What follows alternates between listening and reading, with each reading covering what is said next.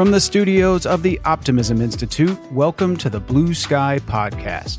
I'm your host, Bill Burke, and in every Blue Sky episode, we'll be speaking to leaders, researchers, and thinkers whose stories and insights will remind us that there is always blue sky above. Sometimes you just have to get your head above the clouds to see it. Today's Blue Sky guest tells her story from the coast of Maine, but the work she's doing was inspired by her upbringing in Pennsylvania and has ramifications for the future of coastal communities around the world. Briana Warner is the CEO of Atlantic Sea Farms and has dedicated her life to doing well by doing good. She's passionate about her adopted home state of Maine and working with partner farmers to help create a more resilient and thriving coast. She and her team have forged a new path for seaweed aquaculture in the U.S. by working with fishermen to grow kelp as a climate change adaptation strategy and building national demand for that kelp. The ASF team and partner farmers now account for the majority of line-grown kelp grown in the U.S. and are proving that a model that puts farmers, planet, and people first can drive an entirely new way of producing food. Briana has followed a mission-driven path that brought her to kelp, including serving several tours as a diplomat in the U.S. Foreign Service, starting and selling a wholesale bakery focused on employing newly resettled refugees, and creating the first economic development programming suite at the Maine-based Island Institute. I hope you enjoy this Blue Sky conversation with Atlantic Sea Farms CEO Briana Warner as much as I did. Briana Warner, welcome to the Blue Sky Podcast. Hi, Bill. How's it going? It is going great, and it's terrific to have you on as a guest. I am very familiar with your work and with Atlantic Sea Farms, but I know a lot of people listening today might not be aware of what you all do at Atlantic Sea Farms. Can you summarize what your organization's all about and what you do? So we are a first-to-market seaweed aquaculture company based here in Maine. So what does that mean? Seaweed aquaculture is fairly new here in the United States. And in fact, in 2018, there was only around 30,000 pounds grown in the entire country. And seaweed aquaculture is open ocean growing of seaweed. And your listeners may be really familiar with seaweed, or they might think that they're not, but they actually are. So if your customers have ever eaten sushi, if they've ever eaten those ubiquitous seaweed snacks, or have had that bright green seaweed salad at, a Japanese restaurant, then they've had seaweed. And kelp is the specific type of seaweed that we're growing here. And up until 2018, when I mentioned that 30,000 pound number, which fed very few people, about 98% of that was imported from Asia and used mostly in food. In the past 3 years, we have really invigorated the seaweed aquaculture industry in the United States. And we're leading the way by working with fishermen here in Maine to help diversify their income in the face of climate change, grow kelp in their off season, and then we turn it into delicious products grown right here in the United States that are regenerative because kelp aquaculture makes the ocean better, but that also help, mitigate some of the effects of climate change locally and help coastal communities adapt to climate change while giving customers some of the most nutritious food on the planet. And what is that 30,000 pound number today? Last year, we ourselves landed about 1 million pounds of kelp. Atlantic Sea Farms only? Yep. That's incredible. Yeah. Okay, so I'm pretty familiar with your background, and if I had just read your resume, the first half of it, I would not have necessarily guessed you would wind up in Maine doing kelp farming. Can you explain how your background led you here? You're not from Maine. You're not from the coast even. How did you wind up where you are today? What's that story? I'm what Mainers call from away. Yes. That makes two of us. Yeah. And for me, my background is in economic development. I was a diplomat for a number of years. And I moved to Maine because of family reasons. I'm not from here, but I'm from a community in Pennsylvania that was at one point really focused on natural resource-based energy industries.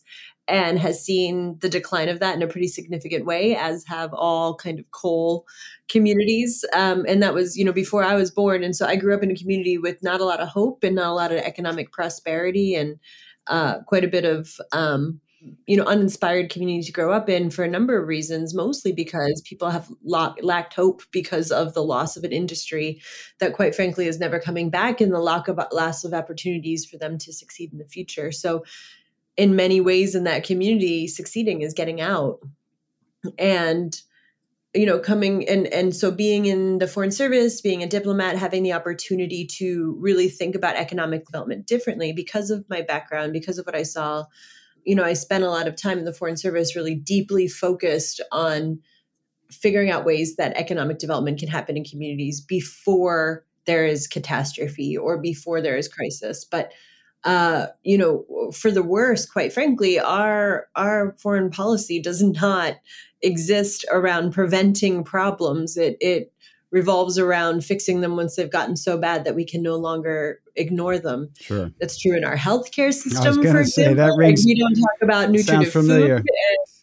food and preventative exercise. We talk about solving things with deep medication. We don't talk about the endemic health issues around poverty. We talk about medication. And so, it's just not in the American mindset in so many ways to kind of look at preventative ways that we can approach potential future problems. And when I moved to Maine, it became really apparent to me that there was huge challenges on our coast, but also equally as exciting opportunities. And the challenge being, we have the Gulf of Maine is warming faster than 98% of oceans in the entire world. And I want to pause on that, because we have this beautiful, clean, cold water. We don't have a big population. It's not like we're sending out a bunch of greenhouse gases here in Maine. It is the Arctic ice melt that is happening as a result of global climate change that is creating a confluence of currents that is making it so that the Gulf of Maine is warming faster than 98% of oceans in the world. So what does that mean? It doesn't mean just this increased spike of heat over time. It's a crazy amount of volatility within that spike. And so, yes, there's always an upward trend. But in the meantime, last year, for example, it was 2 degrees Celsius warmer than has ever been recorded in the Gulf of Maine during the middle of the winter, during those winter months. And so does that mean that this year is going to be that way? No, not necessarily. And that's just what's so terrifying, is there is zero predictability. What we do know is there are a lot of species in the Gulf of Maine that are no longer going to survive at the rate that they are today as that water changes. And lobster, which is the dominant industry in the state of Maine, is key among those species that is going to be deeply affected, particularly within their larval stage, and will not be able to exist in the way and in the volume that they are now. That is critical here in Maine because we are a lobster monoculture. I think when people think of Maine, they think of lobster or pine trees. Right. We'll still have those. Throw in a moose here or there, right. But pretty much lobster. But they think of lobster, and that's not unfounded. That is deeply founded in the fact that we are a monoculture. It is what we depend on. And in many coastal communities is the only job. So those are the challenges. The opportunity, to me, is very compelling. One, we have more coastline than the state of California. Our dependence on the lobster industry, which is an owner-operator fishery, means we have more than 4,000 lobster license holders that run their own business. They have their own boat, not like Massachusetts and Canada where it's kind of fishing fleets. Here it is indeed, you must be on your boat in order to fish it. So it is an owner-operator fishery. It's a generational fishery, so people care very deeply about if that is still a fishing industry that their kids and their kids' kids can go into, because that is, for all intents and purposes, how the lobster industry licensing system tends to work, because of an apprenticeship entrance that allows for children of fishermen to be able to get in easier. And we also have a bunch of these lobster boats that are not doing a whole lot in the winter months because there are no other fisheries and the lobsters move offshore during the winter. They have deep knowledge of the water. They have all of the equipment to be fantastic kelp farmers. And they're all looking for diversification strategies in the face of a very volatile lobster industry. So are all lobstermen saying climate change is real? We need to do something now? Absolutely not. But what they are saying is they're very smart business owners, and they're saying, man, 20 years ago, we were fishing for shrimp. We were getting cod. We had 5 or 6 fisheries. Now all of our eggs are in one basket, and this is terrifying. Even if there wasn't climate change, it's terrifying. And so we have now expanded our supply network to 27 partner farmers, almost all of whom are fishermen. A few are aquaculturists, so people who are growing mussels, for example. And this is sort of a multi-trophic opportunity for them. And we're producing value-added goods like a fermented seaweed salad, sea veggie burgers, a bunch of things like that are in over 2,000 grocery stores across the country. But additionally, we're doing a lot of work in the ingredient space. So kelp powders, kelp flakes, those kind of things that are in green drinks, nutraceuticals, pet food, your crackers. It's kind of all over the place. So our whole business is predicated around this idea that there can be hope on the water. Fishermen can be the leaders in climate change action through creating one of the most climate-friendly foods available to humans. And we can do that here in the Gulf of Maine and prove that that climate change adaptation is possible when we are leaning into the human capital that we really feel like the American population has.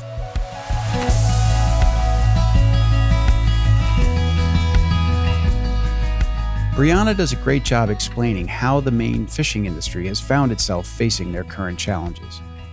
And that was some quality Maine trivia there, with the fact that Maine has more coastline than California. While we're at it, did you know that Maine is the only state whose name is one syllable? And the only one with one bordering state. Bonus points if you can name that state without using Google. More valuable learning for you, courtesy of the Blue Sky Podcast. But I digress. Back to Briana. I always enjoy speaking with entrepreneurs at the early stages of a growing business. The numbers she cites here on the growth of seaweed aquaculture are striking, from 30,000 pounds just 5 years ago to 1 million today. Also, it's interesting to hear Briana talk about how she came to her current work. Great leaders and builders often have the ability to see patterns, especially when applying historical lessons to today. Briana didn't grow up in Maine, but seeing what happened to coal and steel industries in her home state of Pennsylvania and how it affected the population there led her to detect parallels with the lobster business in her adopted state of Maine. And rather than wait for the worst impacts of a warming Gulf of Maine to hit the community, drawing from her background in economic development, through Atlantic Sea Farms, Briana is proactively helping diversify opportunities for the lobster industry. And note the natural optimism in Briana Warner's vocabulary. When she says the word challenge, it's almost always soon followed by opportunity. And it's easy to see why she's having such great success breaking into this vital industry in Maine. Turning back to our conversation, I asked Briana to explain Atlantic Sea Farms' business model and how it is that they find interested lobstermen and how they partner with them. When we first started, I think we really focused on people we knew, we respected, people we saw as leaders in the industry that could really be good ambassadors for this new industry. So we really kind of leaned into the people that I had very deep connections with over a number of years and really learned from them. What do you need from us? We create free seeds. We give those seeds for free to those farmers. They're not free to us, obviously. We create seeds. We give them for free to the farmers to mitigate their risk. We provide technical assistance for lease support for them to figure out how to grow their farms. We go out for first seeding, first harvest, and then we also arrange all of the logistics.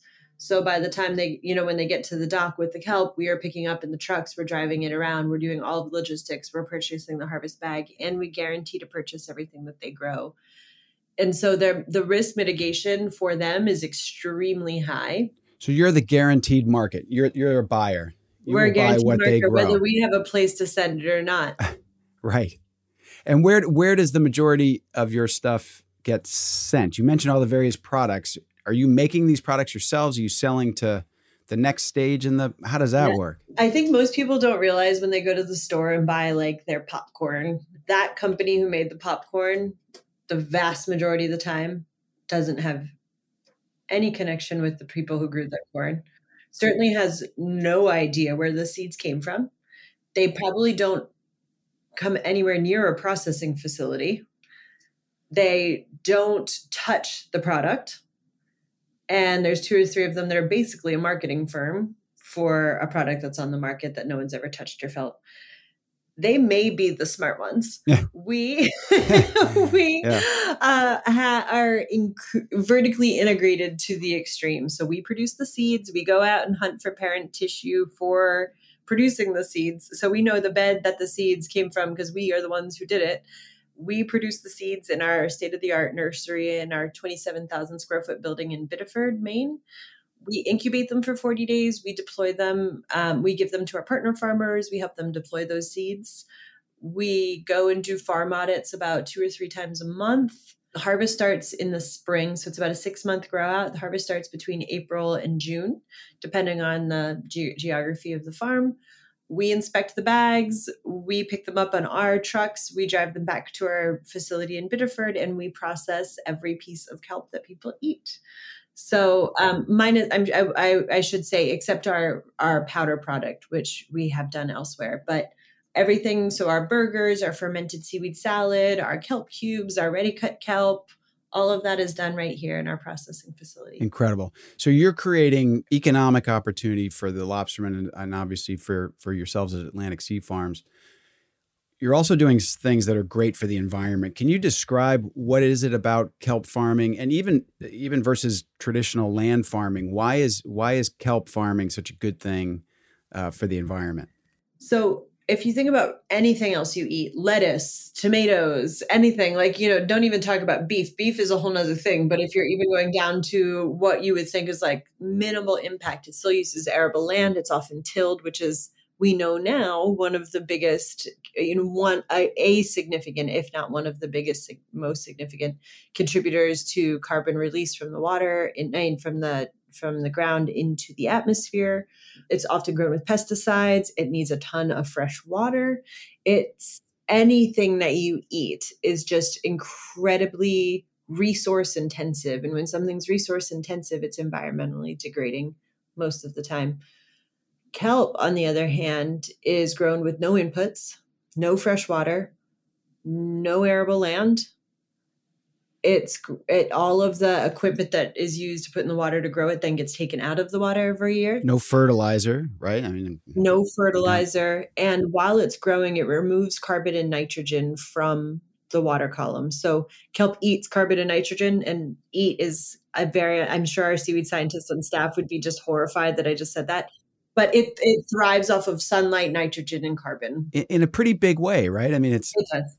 Yeah. Yeah. So it uptakes all of that carbon. So when you think about excess carbon in the atmosphere, which we all know is a huge issue, when that hits the ocean absorbs that carbon.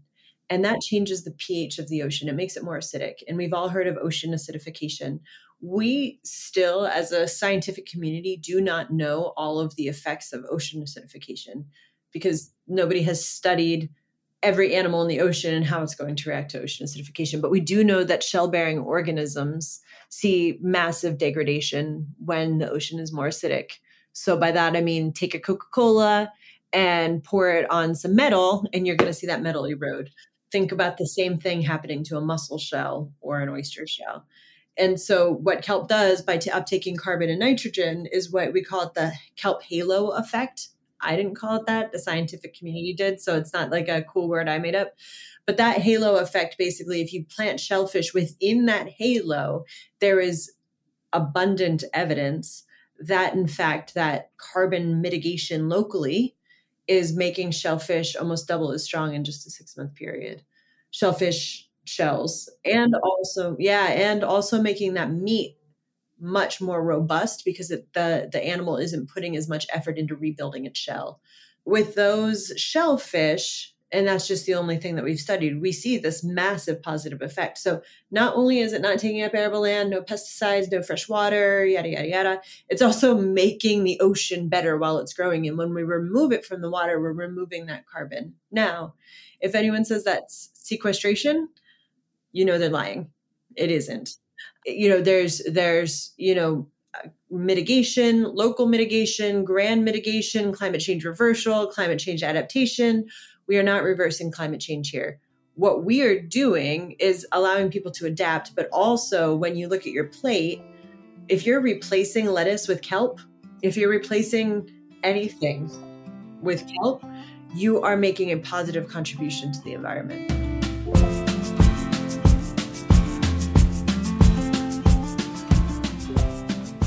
A key to the success of Atlantic Sea Farms is a listen-first mentality.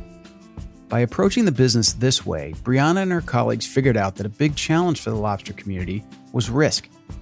And they figured out ways to get lobstermen to participate by providing seeds free of charge and serving as a guaranteed buyer. And it's clear that Atlantic Sea Farms is motivated by a mission, encouraged by a new type of farming with so many positive environmental factors that set it apart from traditional land agriculture. And not only that, kelp happens to be really good for you. And I asked Briana to walk us through some of those benefits. I actually have to always get out my Kelp for Health little document here.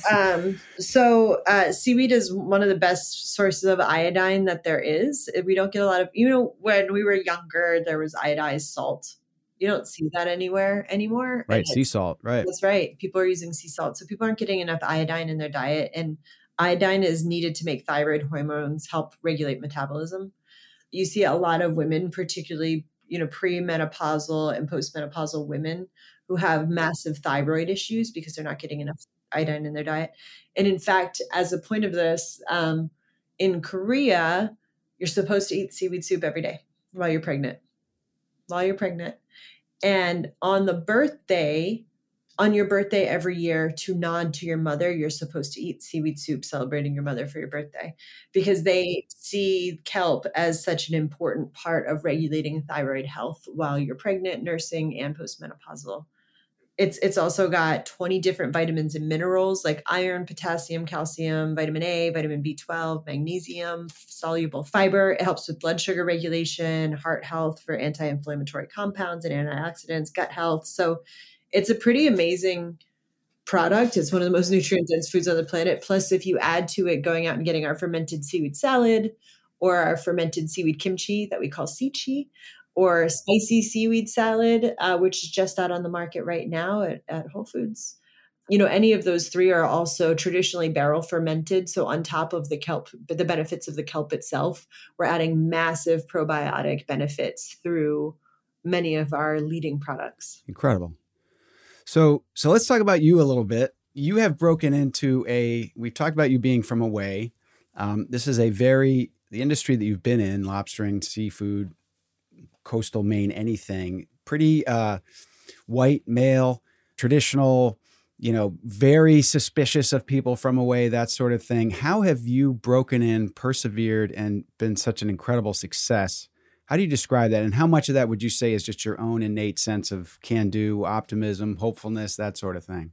I get asked this question quite a bit, particularly by people who are looking to start similar industries elsewhere. And it's often by the science community. You referenced a little bit earlier, like fishermen and scientists not agreeing at a table. And I think honestly, it's the scientists' problem, not the fishermen's problem. I think we attribute some sort of like non-movement to traditional industries when in fact people just don't want to be talked down to. People don't want to be told what to think. This is universal. Could you imagine if I came to you, Bill, and said, the way you're thinking about the world is wrong. I went to MIT for a PhD in biology, which by the way, I didn't. And therefore, if you don't see it my way, then you're just wrong. And what would you say to me? You'd say, you know what? Get lost. You wouldn't want to have a conversation. I think so much in climate discussion and in And what we're seeing on the national stage right now is people being exhausted by being spoken down to. It's unconscionable to me that we don't just see people as people who need to feed their families, people who worry about we all worry about the same things every morning. But I think that our ability to connect with fishermen is based purely around the fact that we don't see it as connecting with fishermen. We see it as, hey, like, you're really good at the ocean, at working on the ocean. You're really good at it. I'm really good at marketing and selling things, and I'm good with food. Let's figure out how we can catalyze both of our strengths to do something really cool together. And notice in there, I didn't say, hey, climate change is real and the lobster industry is going to really take a hit in 20 years. So you should do this. Right. Like, yeah. And get your head out of the sand. Get your head out of the sand. Know? Like, that's ridiculous. Like, also, that's not what they're doing. They know. And I think I've seen so many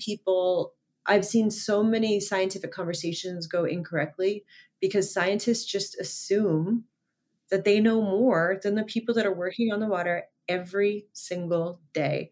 I guarantee you that every one of these fishermen that we work with knows more about the ocean than the people who are studying it. Absolutely. And another thing too, that I'm sure you're sensitive to is just how hard their work is.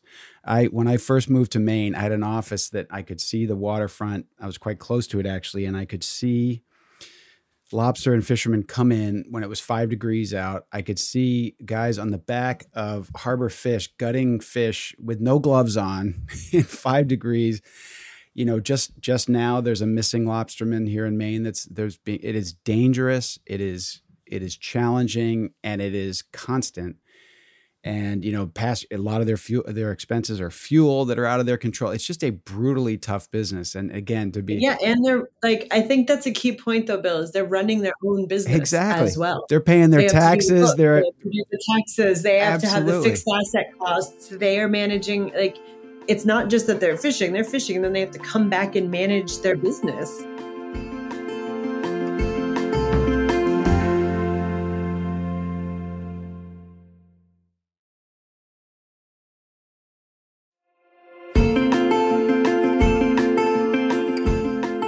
I really appreciate what Briana says here about how she broke into this industry. First and foremost, she treated people with respect.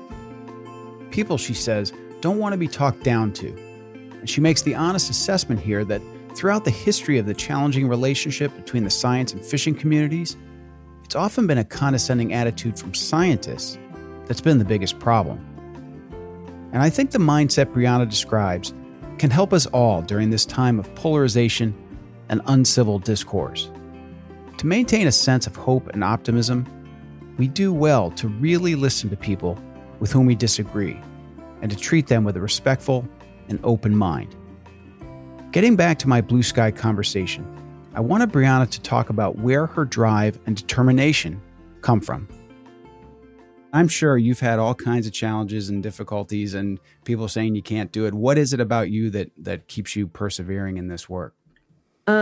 I was about to say, I don't think anyone's ever told me I can't do it, but that's likely because of my Maybe behind your back. They might say, and they might even be saying it to me, and I just don't hear it because I refuse to. There you go. I mean, I would say, like, to your earlier point about white male industries, I have never for a second felt othered or spoken down to or different than our partner farmers, ever. Put me in a room with venture capitalists and I will be spoken down to by white men every time. And I think there are a lot of studies out there and there are a lot of statistics that are gut-wrenching. Key among them is that women run 50% of businesses in the United States. Women-run businesses received less than 2% of all funding last year. Women, even though their credit savviness is about 30% better than men, receive 50% less loans with worse terms. women looking for equity money, that's that 2% statistic. So it's always amazing to me, sort of people's feeling like, oh, how do you break into fishermen? Like, oh, all these like white dudes. And I'm like, really? Because like they want you to be, the only thing they care about is, are you honest? Are you kind? Do you respect what I'm doing? And do we have a way that we can work together to both make money? Like, that's it. Venture capitalists, do you have the swagger to do this thing? Do you think that, I mean, are you from a rich family? What are your, there's this thing in venture, and your listeners might not know this, but there is this term for seed funding, for the first round of funding. You can't get the next round of funding without this round of funding. You know what they call it, Bill? And you know this, but your listeners might not. Friends and family. Exactly. It is the most toxic term I have ever heard in my life. Yeah. Raise a friends and family round. Yeah. So raise a friends and family round. Okay, cool. So what you're saying already is, if you want to run your own business, you better have rich friends and family. Because if you don't, end of story.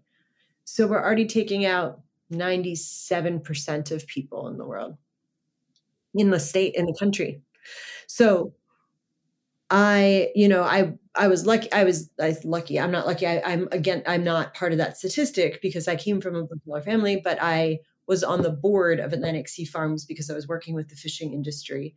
And the board said, we need you to take over this company after a founder transition. So the friends and family round was already done. I was moving into this next round. We already had traction. We built traction from there. The biggest hurdle for me has not been raising money, because I've raised it. I am really defying those statistics, but it's just every day walking into a world dominated by very wealthy white men who set the rules. The game is rigged. Yep. The game is rigged. And we've been very, very successful in running completely against that tide. And I'm very proud of that. And I see that as part of my role, is to show women that this can be done. When there was a Harvard study last year that a man will get asked by the same investors in the same room, what's called promotional questions. So things like, how do you see yourself competing in this market where there are already a lot of brands competing? The women will be asked the same question, but like this: how could you possibly compete against the likes of General Mills? Same question. Right. Subtle. Yep. And subtle. It's every day, and every day you kind of close your door, you take a deep breath, or things like, hey, I know you look good, but how can you manage a business? And it's at this point, I think I'm fairly well known in the communities for never putting up with that anymore. But I think that that's just something to note. This is something I always like to say when people ask me about some of the challenges, is just like, let's name them, let's own them, and let's show that you can overcome them. Because the reality is, I have the best shareholders I could possibly imagine. I have an amazing board that, by the way, is 3 women and 2 men. I get to see if someone's a jerk within the first 5 minutes rather than after they've made an investment. And I have this incredible group of people that are really rallied behind Atlantic Sea Farms, but that doesn't negate the fact that this is what a lot of women are experiencing. And I hope that we can be a beacon of hope that it doesn't have to be that way.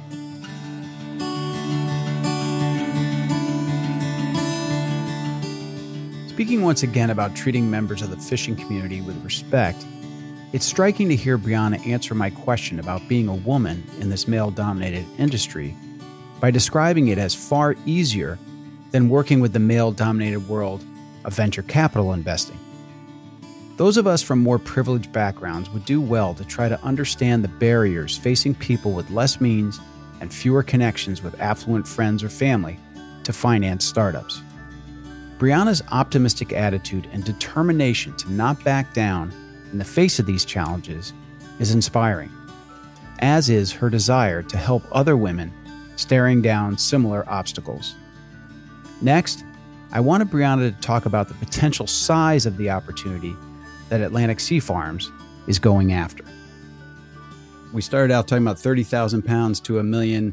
How big can this get? How big could Atlantic Sea Farms? What's on your horizon? And then this industry generally, where else is this happening? You mentioned Asia, you mentioned Korea. I know that the huge seaweed consumption in Asia. It sounds like growth here in the United States. Where's this going? How big could this be? I would say, I think for me in the short term, I'd like to see 100 farmers in Maine growing 100,000 pounds by 2030. So that's 10 million pounds. But it's going to, and we're starting to work in Alaska. We now have a partner farmer in Rhode Island.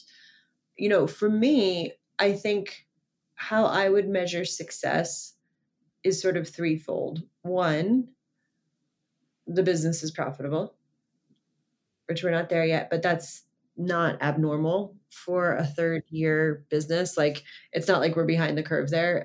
It just takes a lot to get, we have good revenue, we're growing year over year, but until we can make sure that EBITDA number is on the positive, that's going to take a second. And I don't think we've proven anything until we can show that we can do well by doing good. And we have to be able to prove that, and we haven't proven it yet.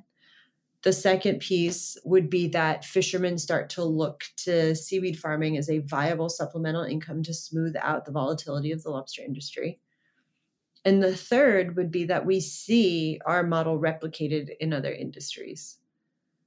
And so does that mean 10 million pounds? Does that mean 60 million pounds? Does that mean 3,000 farmers? Does that mean 50 farmers? Like, I'm not sure when we reach those three milestones, but as soon as I have, a hemp farming company call me and say like, hey, what about this? Or, name a superfood that we don't know about yet. Let's say oysters, right? Like, this could be replicated in oysters. This could be replicated in a lot of different ways. I think that if we see those three things happen, I'll know that we've been a success. And with seaweed, how much of it now is a demand issue or a supply issue? In other words, is part of your challenge trying to get more people to replace lettuce with, or is the demand there and it's a little bit of both? It's a little bit of both. I mean, I think we have built to the point where we can now meet all the demand that we have and then some. Having said that, we are in this ingredient work that we're doing that flips pretty quickly with, these are 18 to 24 month leads. And some of these are with giant pet companies or giant nutraceutical companies. And then if they are able to kind of get through their formulation and do the clinical trials that they need and everything else, like all of a sudden we're like, oh crap, we need more supply. So I think it's, it's very interesting to me to talk to like investors or other business people who don't quite understand that it's a push or pull. Like, if you are making canned coffee, I don't know anything about the coffee industry. So if what I'm about to say is completely incorrect, I apologize in advance. But from what I understand about the coffee industry, if you want coffee beans, you can find coffee beans. So you're not sort of planning unless you have a very specific supply chain, input. Like, I only get organic seeds from this organic coffee from this one farm in Ethiopia, which very few people do. You can basically spot buy every year for the demand or spot buy every month. I have to put in partner farmer leases now. My team does for the demand we're going to need in 3 years. Because it'll take state agencies a year or two to even allow for the lease to happen. Right now it's 3 years, but I hope that they're working on it and getting it down. And then we have to deploy the seeds in September, and then I won't get anything out of it until May, June. So it's a little bit of all of it, but it's pretty nuanced as to how we have to make sure that we're working on that supply chain. And you said nutraceuticals before. That's another, is my understanding. There's seaweed on your plate on top of your salad, but there's also, could go into medicines, could go into things like toothpaste and other things, right? There's a whole other, and is that a market that you're supplying as well? Or are you more just sort of food products? No, we do. As far as food, our products are for food. We also do have some food partners that we work with on the ingredient side. So an example might be like Mind Blown Seafood uses our powder in their plant-based scallops, for example. Who else for food? Plant-based scallops. Wait, go back. They sell Yeah. plant-based scallops? Yeah, they're great. It's Little, called little Mindblown hockey Seafood. puck shaped. Yeah, they're great too. Wow. Okay. There's a lot of kind of food input companies that use it in a little bit of percentage. For the most part, our powders and flakes go into things like Thorn has a green juice, like a energy green juice that people make with it. Navitas has a super greens blend where they use our kelp. We have a partner in Earth Animal who does dog kelp jerky with our kelp inputs. They do a kibble. Amazing. So it kind of spans the board. We also have a bioplastics partner, Lollyware, where they work with our kelp as an input to their bio-based straws. So really? we are input agnostic. Sure. But really excited about the opportunity. Anywhere we can get in seaweed makes the thing better.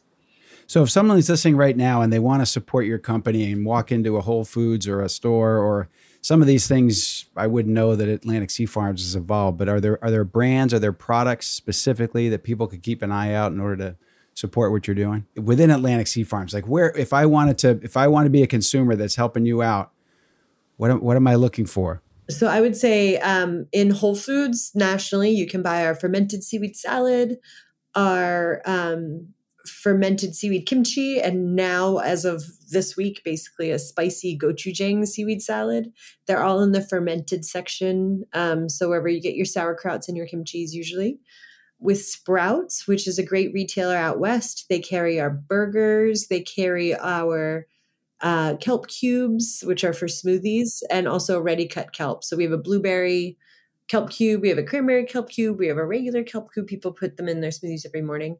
And we're in about 2,000 stores, like I said, across the country. So check out our where to buy page and you can find out where we are. Those are the two big retailers. Oh, also Wegmans is another big retailer. Mom's, Mother's Markets, Fresh Market, Fresh Time. So if you have any of those near you, go there. Otherwise, check out our where to buy page and we may be near you there too. Briana, is there anything else you'd like to leave our listeners with before we sign off? I don't think so. I just really appreciate you taking the time to highlight optimism in a time when hope feels sometimes hard to achieve.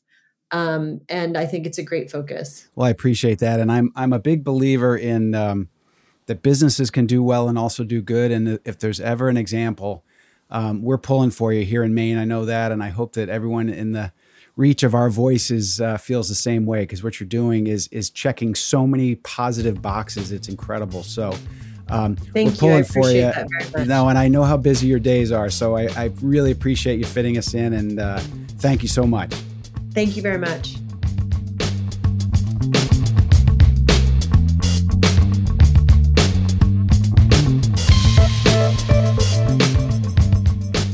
As I've said many times before, entrepreneurs are, by definition, optimists. And it's inspiring to hear Briana speak confidently about growing the seaweed harvest to 10 million pounds by 2030 and providing a steady, viable income stream for lobstermen. Her vision is also broad enough to see potential in other industries, like hemp or oysters, to replicate this model. And she has me intrigued now to go out and try more of the products she's described. Plant-based scallops and dog kelp jerky? Let's go.